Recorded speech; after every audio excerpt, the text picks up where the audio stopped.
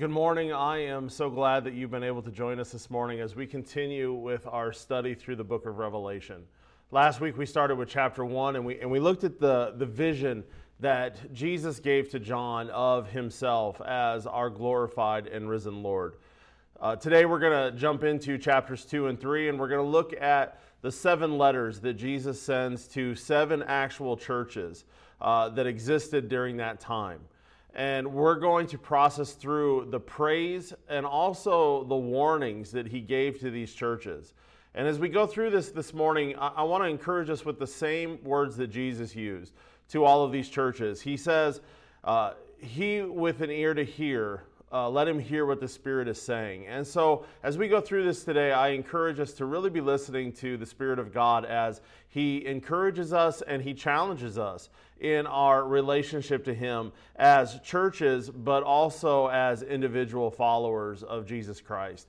So let's jump into this and let's process through a verse that Paul actually said in his letter to Ephesus in Ephesians. And he says, Christ loved the church, and he gave himself up for her, that he might sanctify her, having cleansed her by the washing of water with the word, so that he might present the church to himself in splendor, without spot or wrinkle or any such thing, that she might be holy and without blemish. As we go through this morning, I want to encourage us, and using Paul's words, to understand that Jesus is jealous for his church. Meaning he has a purpose for us and a plan for us. And that's why as we begin in Revelation, we see the heart of Christ for his church. He gave himself up for us. He is sanctifying us. He is working in us so that we may be holy and without blemish. So when we see some of the hard things that Jesus is going to say to his church today, let us remember that he's doing that because he cares for us, he loves us, and he's devoted to us. And he, again, if we go back to last week, he is the one that is walking among the lampstands, and the lampstands being the church. Jesus is in his church and he is working in his church. So as we talk through this today, again, let us be encouraged and also, like I said, challenged with the words of Christ, and know that he's doing it because he wants what's best for us and he has a purpose and a plan for his church. As we jump into this, I want to take a moment and kind of look at the pattern that we see with each of these letters. They all kind of follow the same format, and we see that they're written to the angel of the church, and then it says what city they're in. And again, this being a messenger or the pastor or the leader that John is writing to, recording what Jesus is saying. Jesus then shows himself in his glory. He refers to himself in some way based on the vision that we see in chapter 1. Going on, Jesus, after he introduces himself to the church based on his glorified self, he says, I know. In each one of the churches, Jesus says, I know exactly what's going on in your church. I know exactly what's happening in your midst. I know you better than you know yourself. And he's speaking into his church that, again, he knows better than anyone else. And then 5 out of the 7 letters, Jesus then moves into saying, but I have this against you. He moves into, there's some areas where we need to focus on. And as we go through this today, I want us to realize that Jesus is not just looking for things to condemn in the church. And sometimes I think we can feel that same way too, that we can feel that Jesus is just focusing on the ways that we're not doing it right. And while that's very important to Christ, and while he will address those things in us, I want to encourage us that that's not the main focus all the time with Jesus. He also gives praise to his church. He sees the good that is happening in his followers, and at the same time, he will address the things that need to be addressed and the things that need to be changed. Again, he has that command to each one. The one who has ears to hear, let them hear. So he's calling on us to pay attention. And then each one of the letters ends with a promise. Even if the church is in a bad place that Jesus doesn't want it, he gives a promise saying, hey, pay attention to what I'm saying, and then I'm going to tell you what you need to do, and then here's the promise I have for you if you overcome. So that's the format of each one of the churches. So let's just jump into this. And there's a lot that we are not going to look at in chapters 2 and 3. And I encourage you, continue to dig deep into your own study of Revelation. There are great resources, even on Right Now Media, that you can watch and dig into. And there's just a wealth of information out there. So while we're not going to hit on a lot of it, I encourage you, find the opportunities to dig deep. Send your questions into the church. We can answer them either directly through email or have a conversation, or we will try to address them during the podcast or even hopefully in our sermons if we can highlight different things. But again, dig deep into this because we're just going to kind of skim the messages to each one of the churches, but there is so much there that will be encouraging to you and a blessing as you dig deep into it. So, I want you to notice that there are some overarching themes that Jesus focuses on in praising the churches. And again, we're not going to look at every single individual praise, but I just want you to see here that Jesus praises a lot in the church. He talks about their hard work for him and their perseverance, and he talks about them not tolerating false teachers and enduring suffering and poverty and persecution, and the fact that they're holding firm to his name and to the deity of him. They're not shrinking back in the midst of a lot of false teaching and a lot of false religions that they're surrounded by. He praises them for love and faith, and in one church he actually praises them that they're doing more now than they were before. He's praising them for their increase in these things. He praises the church for keeping his word and his commands. And again, this isn't true for every single one of the 7 churches, but here's kind of a summary of the things that Jesus focuses on in praising his church for. And that's important because if Jesus is going to praise something, we better pay attention to that. If Jesus is going to say, hey, this is something that's awesome in your midst, then I want to pay attention to that because that's something that we want to strive for in our own church and in our own relationship with him. So again, this is kind of a summary of some of the things that Jesus praises the church for. But now let's jump into each church and kind of walk through them a little bit and the main themes for each of the churches. And we're not going to go in order. We're actually going to start with Smyrna. 2 out of 7 churches, they receive no correction from Jesus. In fact, 2 out of the 7 only receive praise from Jesus. So we're going to start with them. And each one of these churches, we're going to have a title or a name that we could give to them based on the context of what Jesus is saying to them. And the church in Smyrna, we call that the persecuted church. Meaning they were going through some intense suffering and hardship. And right off the bat, Jesus says to them, I know your afflictions and your poverty, yet you are rich. Jesus is acknowledging the hardship that they're going through, but then he changes that and he says, but you are so rich. Don't focus on where you're at in the context of where you're at right now in the persecution and suffering that you're going through, because you are so rich, because you have faith, you have me, you have eternal rewards, you are being praised by the Son of God, you are so rich. And when we think about this afflictions, the image that I want you to have with this based on the word is, there was an ancient torture technique where they would lay a person down and they would place a board on their chest and then they would add weights to that board, slowly suffocating the person under the weight, because sooner or later they just couldn't handle the weight that was placed on them. They couldn't bear that anymore. And Jesus, when he says this word affliction, he's saying, hey, I understand the weight that you are under. I understand this burden that you are carrying. And he goes on to explain that through their poverty and through slander that was happening, where people were saying things about them that weren't true, and spreading horrible rumors. And he also goes on to say, some of you are going to face prison and you're going to face death. But he wants to remind them, hey, I see that. I know what you're going through. But I am encouraging you to continue to be faithful and to persevere. Though you have to go through these things, I will not leave you in that situation. There will come a day where I will give you the crown of life, and the second death will not touch you. So this is encouragement to us, especially around the world where other Christians are facing persecution. And it's encouragement to us that when we find ourselves in places where we're suffering for our faith and suffering for our devotion to Christ, Jesus knows that. He sees that. He understands that. And he's encouraging us, stay faithful, stand firm. You are rich. Even though you may not feel like it on this side of eternity, you are so rich. And he wants us to know that. We then jump over to the church in Philadelphia. And this would be known as the faithful church. Jesus says to them, I know that you have little strength, yet you have kept my word and have not denied my name. In that letter, he also talks about, I have placed an open door that no one can shut. He's like, I've placed an open door for you. And the encouragement for us is the call to be faithful even when we feel like we have nothing left to give.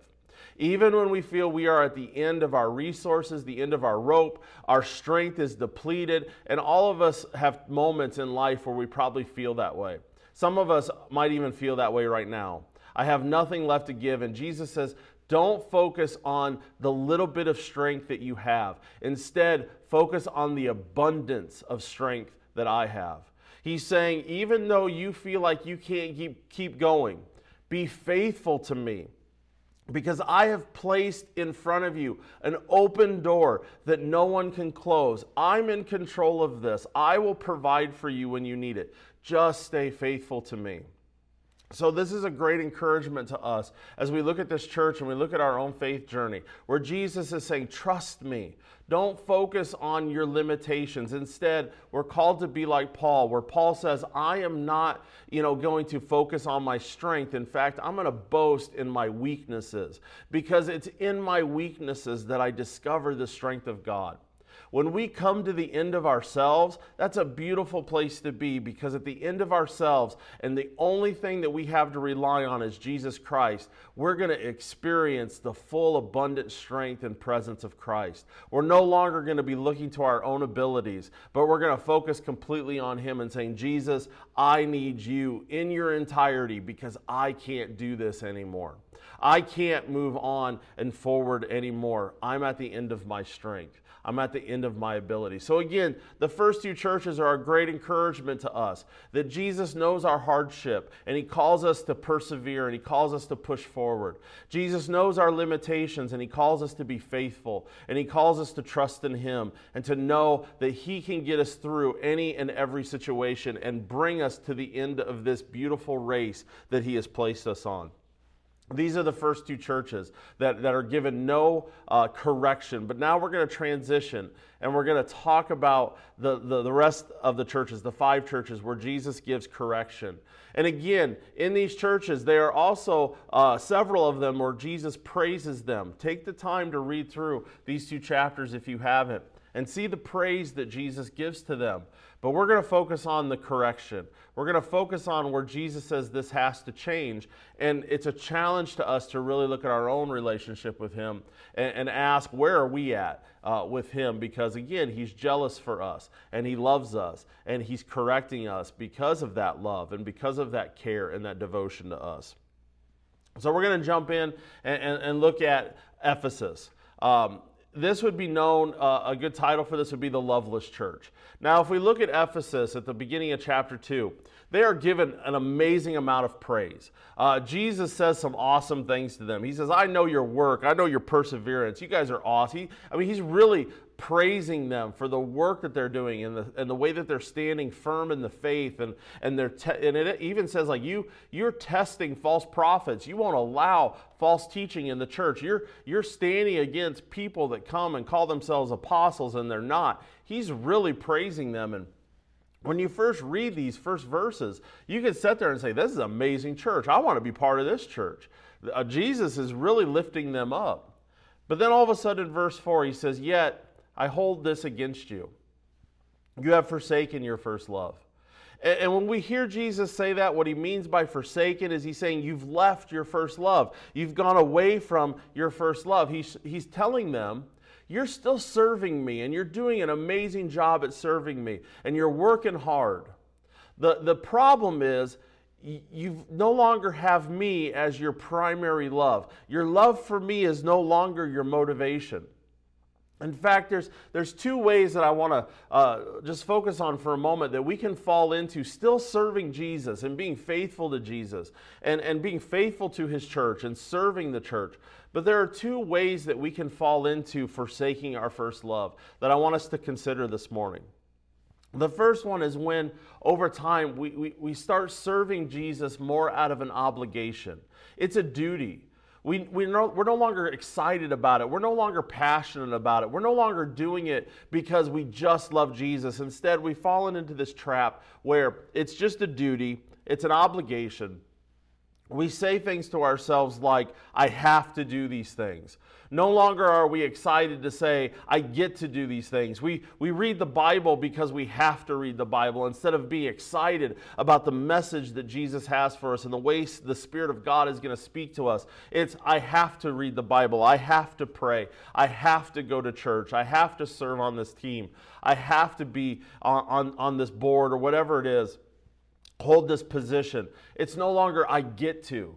It's no longer an excitement. It's become dry. It's become mundane. We've lost the passion. And that's not where Jesus wants us to be, because our motivation needs to be love. Our motivation needs to be so much love for Him that we are excited to serve Him and to serve His church and to be part of His mission. So that's one way we can fall into forsaking our first love. The second way is when we do things with a motivation of expectation, meaning, I'm going to do this for you, Jesus, but I have expectations of what I expect you to do for me.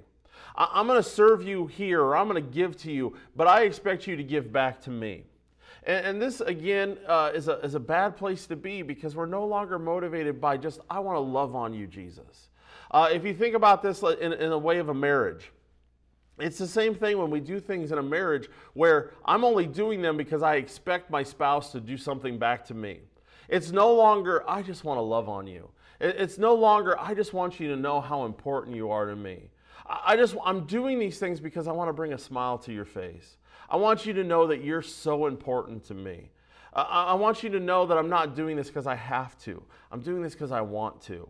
Because I want you to know how much I love you. So this is what Jesus is warning the church at Ephesus with. He's saying, you've walked away from just your passionate love for me. You're still doing awesome things, but I'm more interested in your love for me, because I know when you love me, you're going to keep doing these things, but you're going to be doing them for the right reason. And so that's a challenge to us, and asking, where is our love for Jesus? Is it possible our love for Jesus has grown cold? And we've fallen into a spirit of obligation and a spirit of expectation when it comes to serving Him and living for Him, versus just passionately loving Him. We then move over to the church in Pergamum, and this would be known as the compromising church. Jesus says to them, after giving them praise, He says, nevertheless, I have a few things against you. You have people there who hold to the teaching of Balaam, who taught Balak to entice the Israelites to sin by eating food sacrificed to idols and by committing sexual immorality. The story that Jesus is saying here is He's going back to this prophet that was approached, and there was this request to curse Israel. And every time the curse was attempted, every time this prophet tried to curse Israel, what ended up happening is there was a blessing instead. So because a curse couldn't be given, the idea was, well, since we can't curse the people, let's compromise the people. So let's entice them to marry from within the nations that surround them. Let's entice them to marry the people that Jesus or that God told them not to marry. And so what happened is, as the people started intermarrying with these nations that surrounded them, that brought a compromise. So now they started to worship false gods. They started to do the things that God commanded them not to do. And then they were now compromised. They were mixing their faith in God and their devotion to God with a devotion to other things of the world. And so what Jesus is saying to this church is, you've compromised, meaning you're no longer separated from me. You've married yourself to the world. You're no longer separate. You've mixed yourself so much to the world, you can't see where like my holiness and the holiness of the church is and where the world is. One of the ways we fall into this is where we live with this mentality of I'm a Christian, but yet I can still participate in these things of the world. I'm a Christian, but I'm still going to participate with the very things that God tells me not to be part of. And so what we end up doing is we spend more of our time not living the standard that Jesus calls us to in our new life. We actually find ourselves making excuses for the things that we do, or we defend the things that we do, or we're actively living and allowing sin in our lives, and we're defending it. We're finding reasons that it's appropriate. And this is what this church is doing. They're compromising the standard of holiness. They're compromising the life that Jesus calls them to live. And Jesus says, you need to stop that. I died for you, and I sanctified you to be holy and without blemish. And you're actively seeking out blemishes, and you're getting filthy in the world. And this is a message to us that we are called not to be compromising churches. We're not to be compromising Christians. We are called to be holy and separate and to live in obedience and a standard that Jesus calls us to. And again, it goes back to the first church. Are we doing that out of an obligation? Are we doing that with a bad attitude? Well, fine. If I can't participate in these things, I'm not going to do it, but I'm not going to be happy about it. Or are we so excited about our love for Christ that we're willingly saying, Lord, because I love you and because you are so amazing, I'm not going to compromise. I'm going to live faithfully to you. And so you can see how it can start with being a loveless person, like forsaking our first love, and then that can move into compromising. So again, we're called to live a holy life, not because we have to, but because we get to. Because Jesus knows these are the things that harm us, and these are the things that harm our families, and these are the things that harm our relationship with Him. And He's calling us, don't be a compromising church. Don't be a compromising Christian. That then moves into the church in Thyatira. And this would be then the corrupt church. So if you kind of see how this builds on itself, you see forsaking of first love, and then this compromise, and then that can move us into corruption.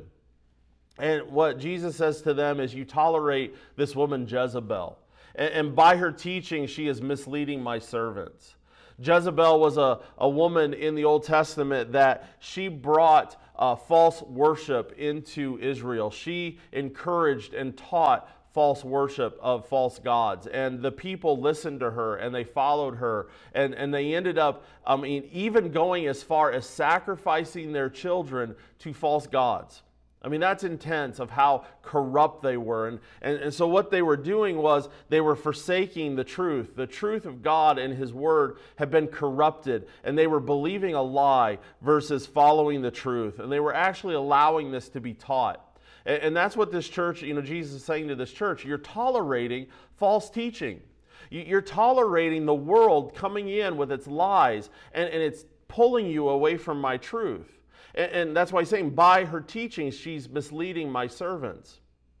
So what we see with this is there's a lot of churches in our world today that are proclaiming false teaching. They are taking the Scripture and they're twisting it. And there's a temptation even for us as Christians to twist the Word of God and to try to find ways to make it easier and comfortable. And we're looking for teaching that actually satisfies our own itching ear. That's the way Paul says it to Timothy. He says in the end times, people will seek out teaching that satisfies their itching ear. And we're seeing that. We're seeing things in Scripture that Jesus says, and God is clear, this is not what I want, and this is sin. And we're seeing the world saying, in our culture, saying, no, it's all right.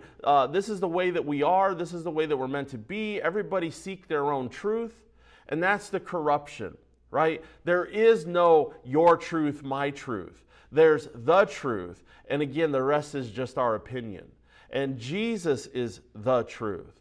And that's what he's saying to this church. He's saying, you're corrupted because you're trying to live by a truth different than my truth. And you can't do that to be a follower of mine. So this morning, the challenge for us with the corrupt church with Thyatira is, are we allowing the false teachings of the world to mix with how we interpret Scripture and how we interpret the truth that Jesus gives to us? Because again, this is what he says, don't do this.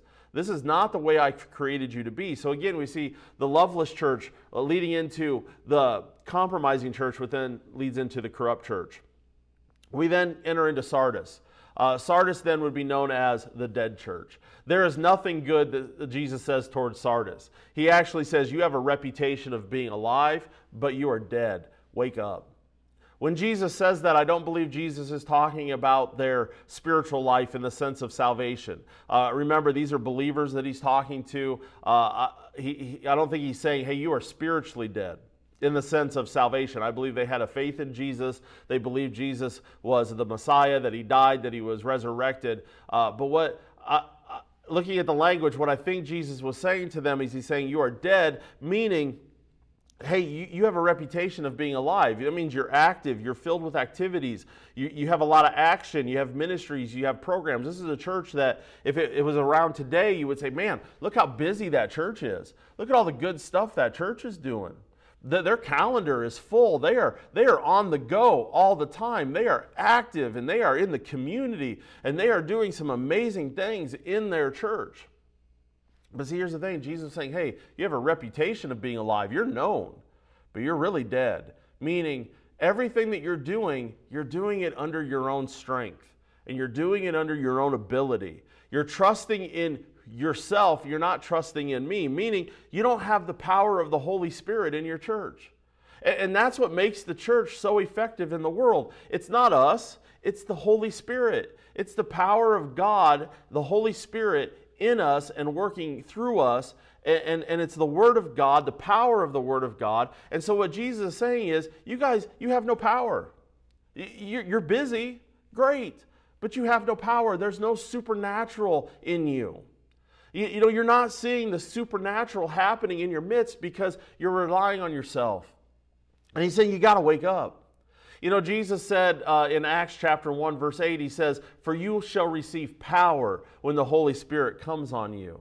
We should expect our church and our churches to be full of supernatural power. There should be things happening in our midst that we can't explain by human reasoning. You know, if everything that we do as a church, every ministry and every program and every event and everything that we do, even when we gather on a Sunday morning, if we walk away from that and we can explain everything by human reasoning, we need to start asking ourselves, where's the power of God in our midst? Are we relying more on our own energy and our own resources and our own abilities, and we're not relying on the power of God in our midst? You know, this makes me think of, there's a passage in Zechariah chapter 7, verse 6, and this is in the Old Testament, and God says, not by might nor by power. He's saying, not by your might and not by power, but by my Spirit, says the Lord, am I going to do these things. This is where the church needs to be, is relying on the supernatural presence of the Holy Spirit in our midst to do amazing things. That's when we know we're alive. When the Spirit of God is doing things that we can't explain. And we can just sit there in awe of how awesome He is. That's the church that God is saying, don't be the dead church. Be the alive church with my presence and with the Spirit moving in your midst. And then that leads us to the last church in Laodicea. And this would then be known as the lukewarm church.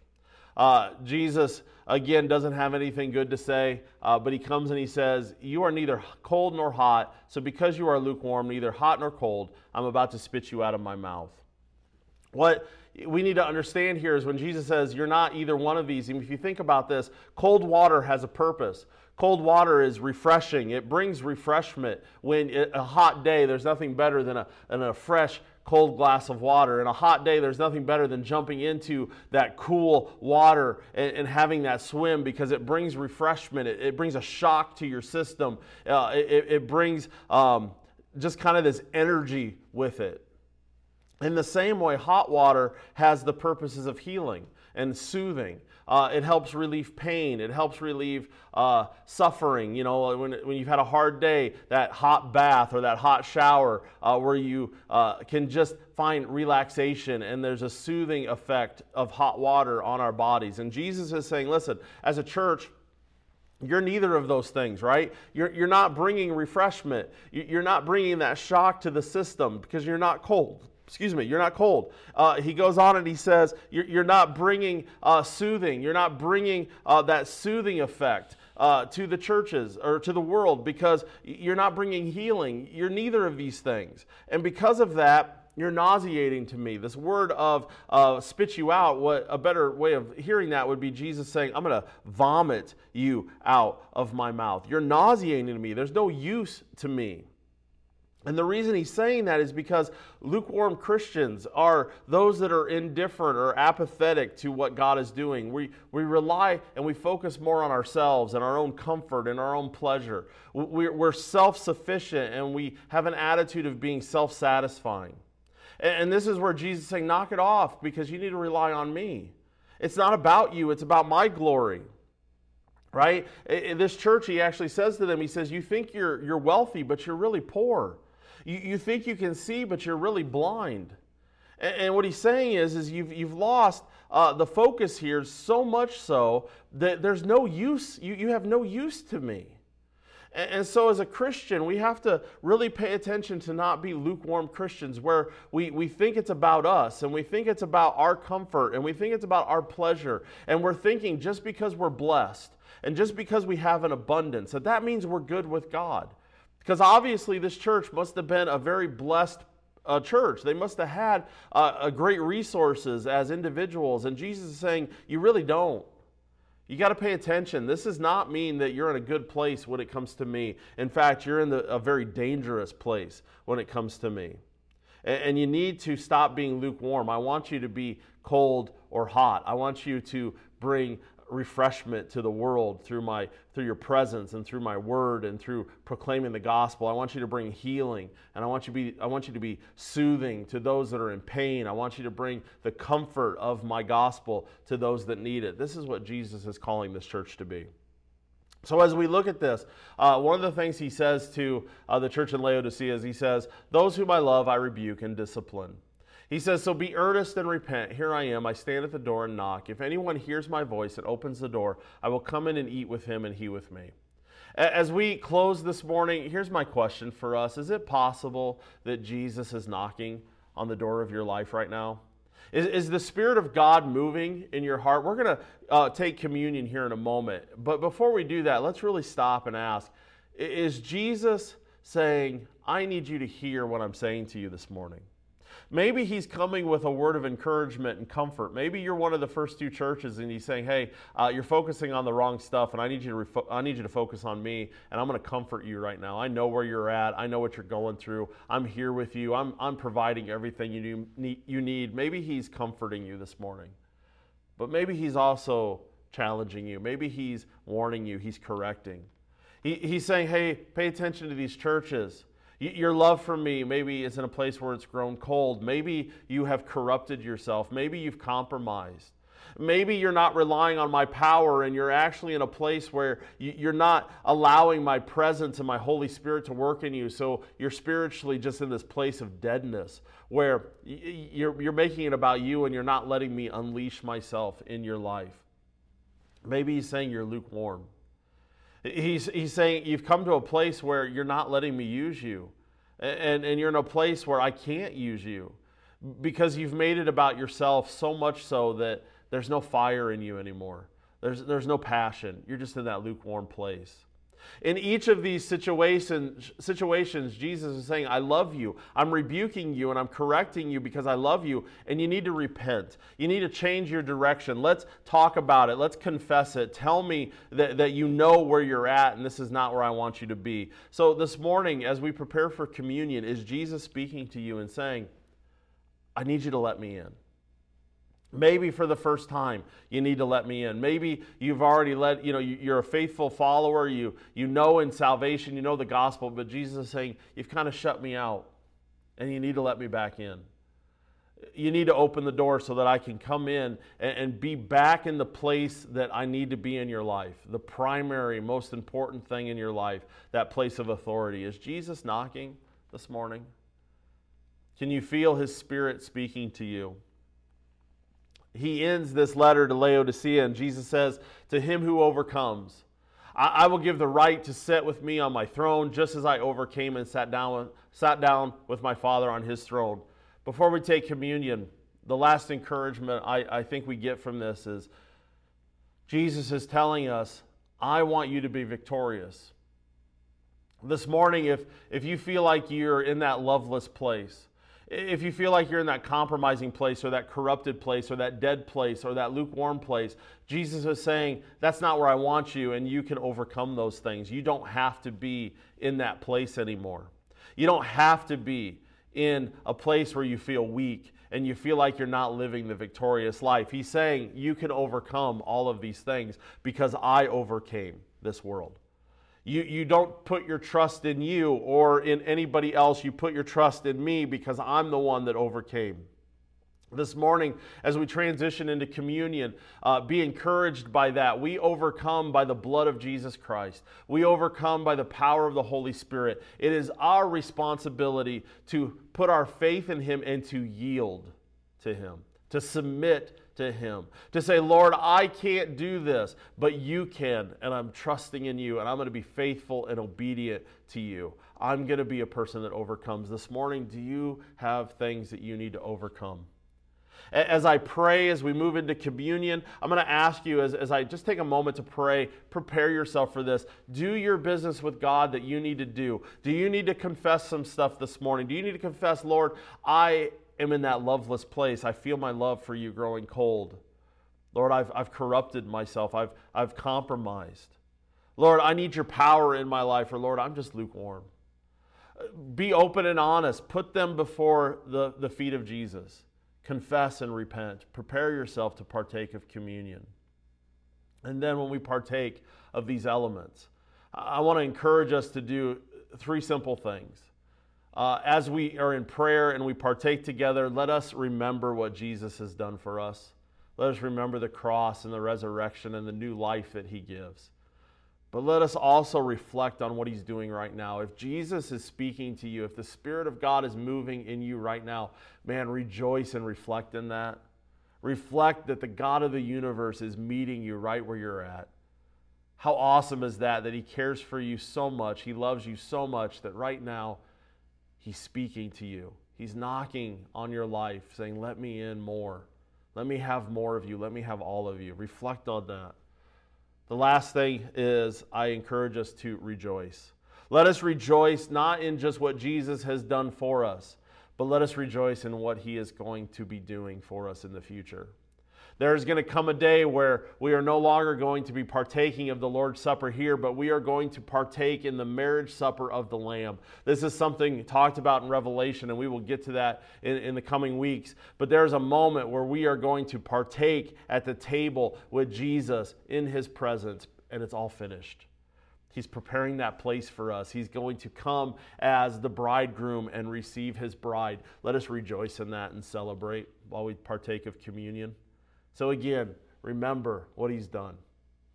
Reflect on what He's doing and rejoice in what He's going to be doing as we partake together. Let's pray.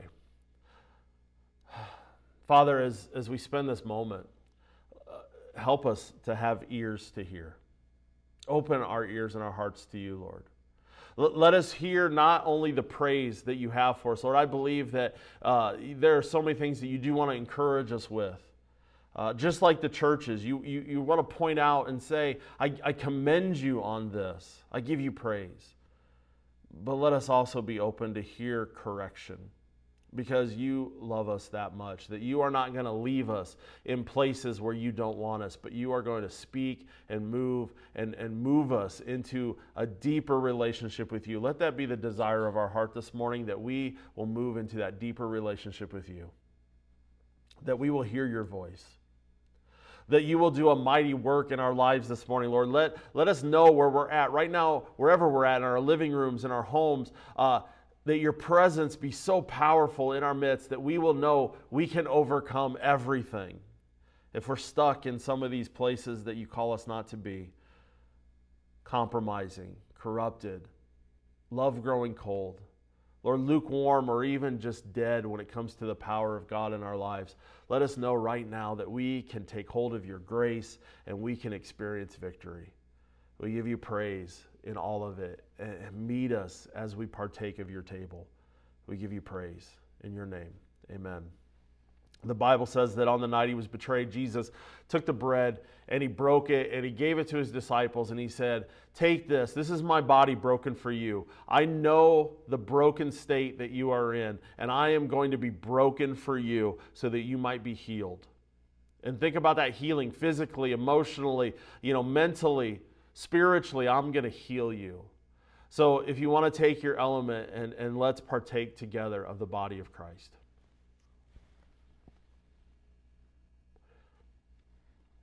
And after that, it says Jesus took the cup and he says, "This is the blood, my blood of the new covenant. Not only am I going to heal you, I'm going to pour my blood out upon you and I'm going to forgive you. I'm going to make you holy. I'm going to make you without blemish. I'm going to make you righteous so that you know that you stand before the Father 100% righteous, not because of yourself, but because of my righteousness. And you can come with confidence and you can enter into my presence and you can know that there's coming a day when I'm going to come and I'm going to bring my glory and I'm going to bring my kingdom. And because of my blood and the faith that you have in me and the fact that you have overcome the world, you are going to be in my presence for all eternity." He said, "Here's my blood. Partake of it. Drink of the cup." So let's partake together in the blood of Christ.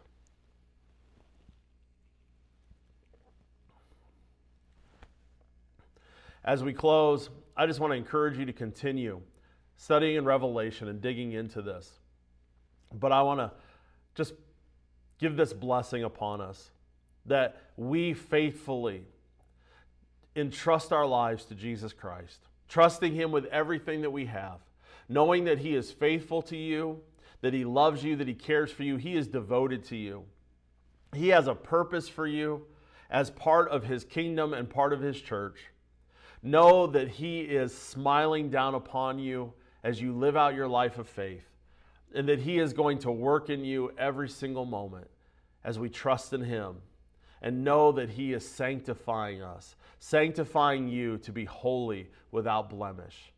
I pray that you know this blessing upon your life today and that you trust in it and that you rest in the love that Jesus has for you. I pray that it's a blessed day for you and that you know the love that Jesus has for you. Go in peace.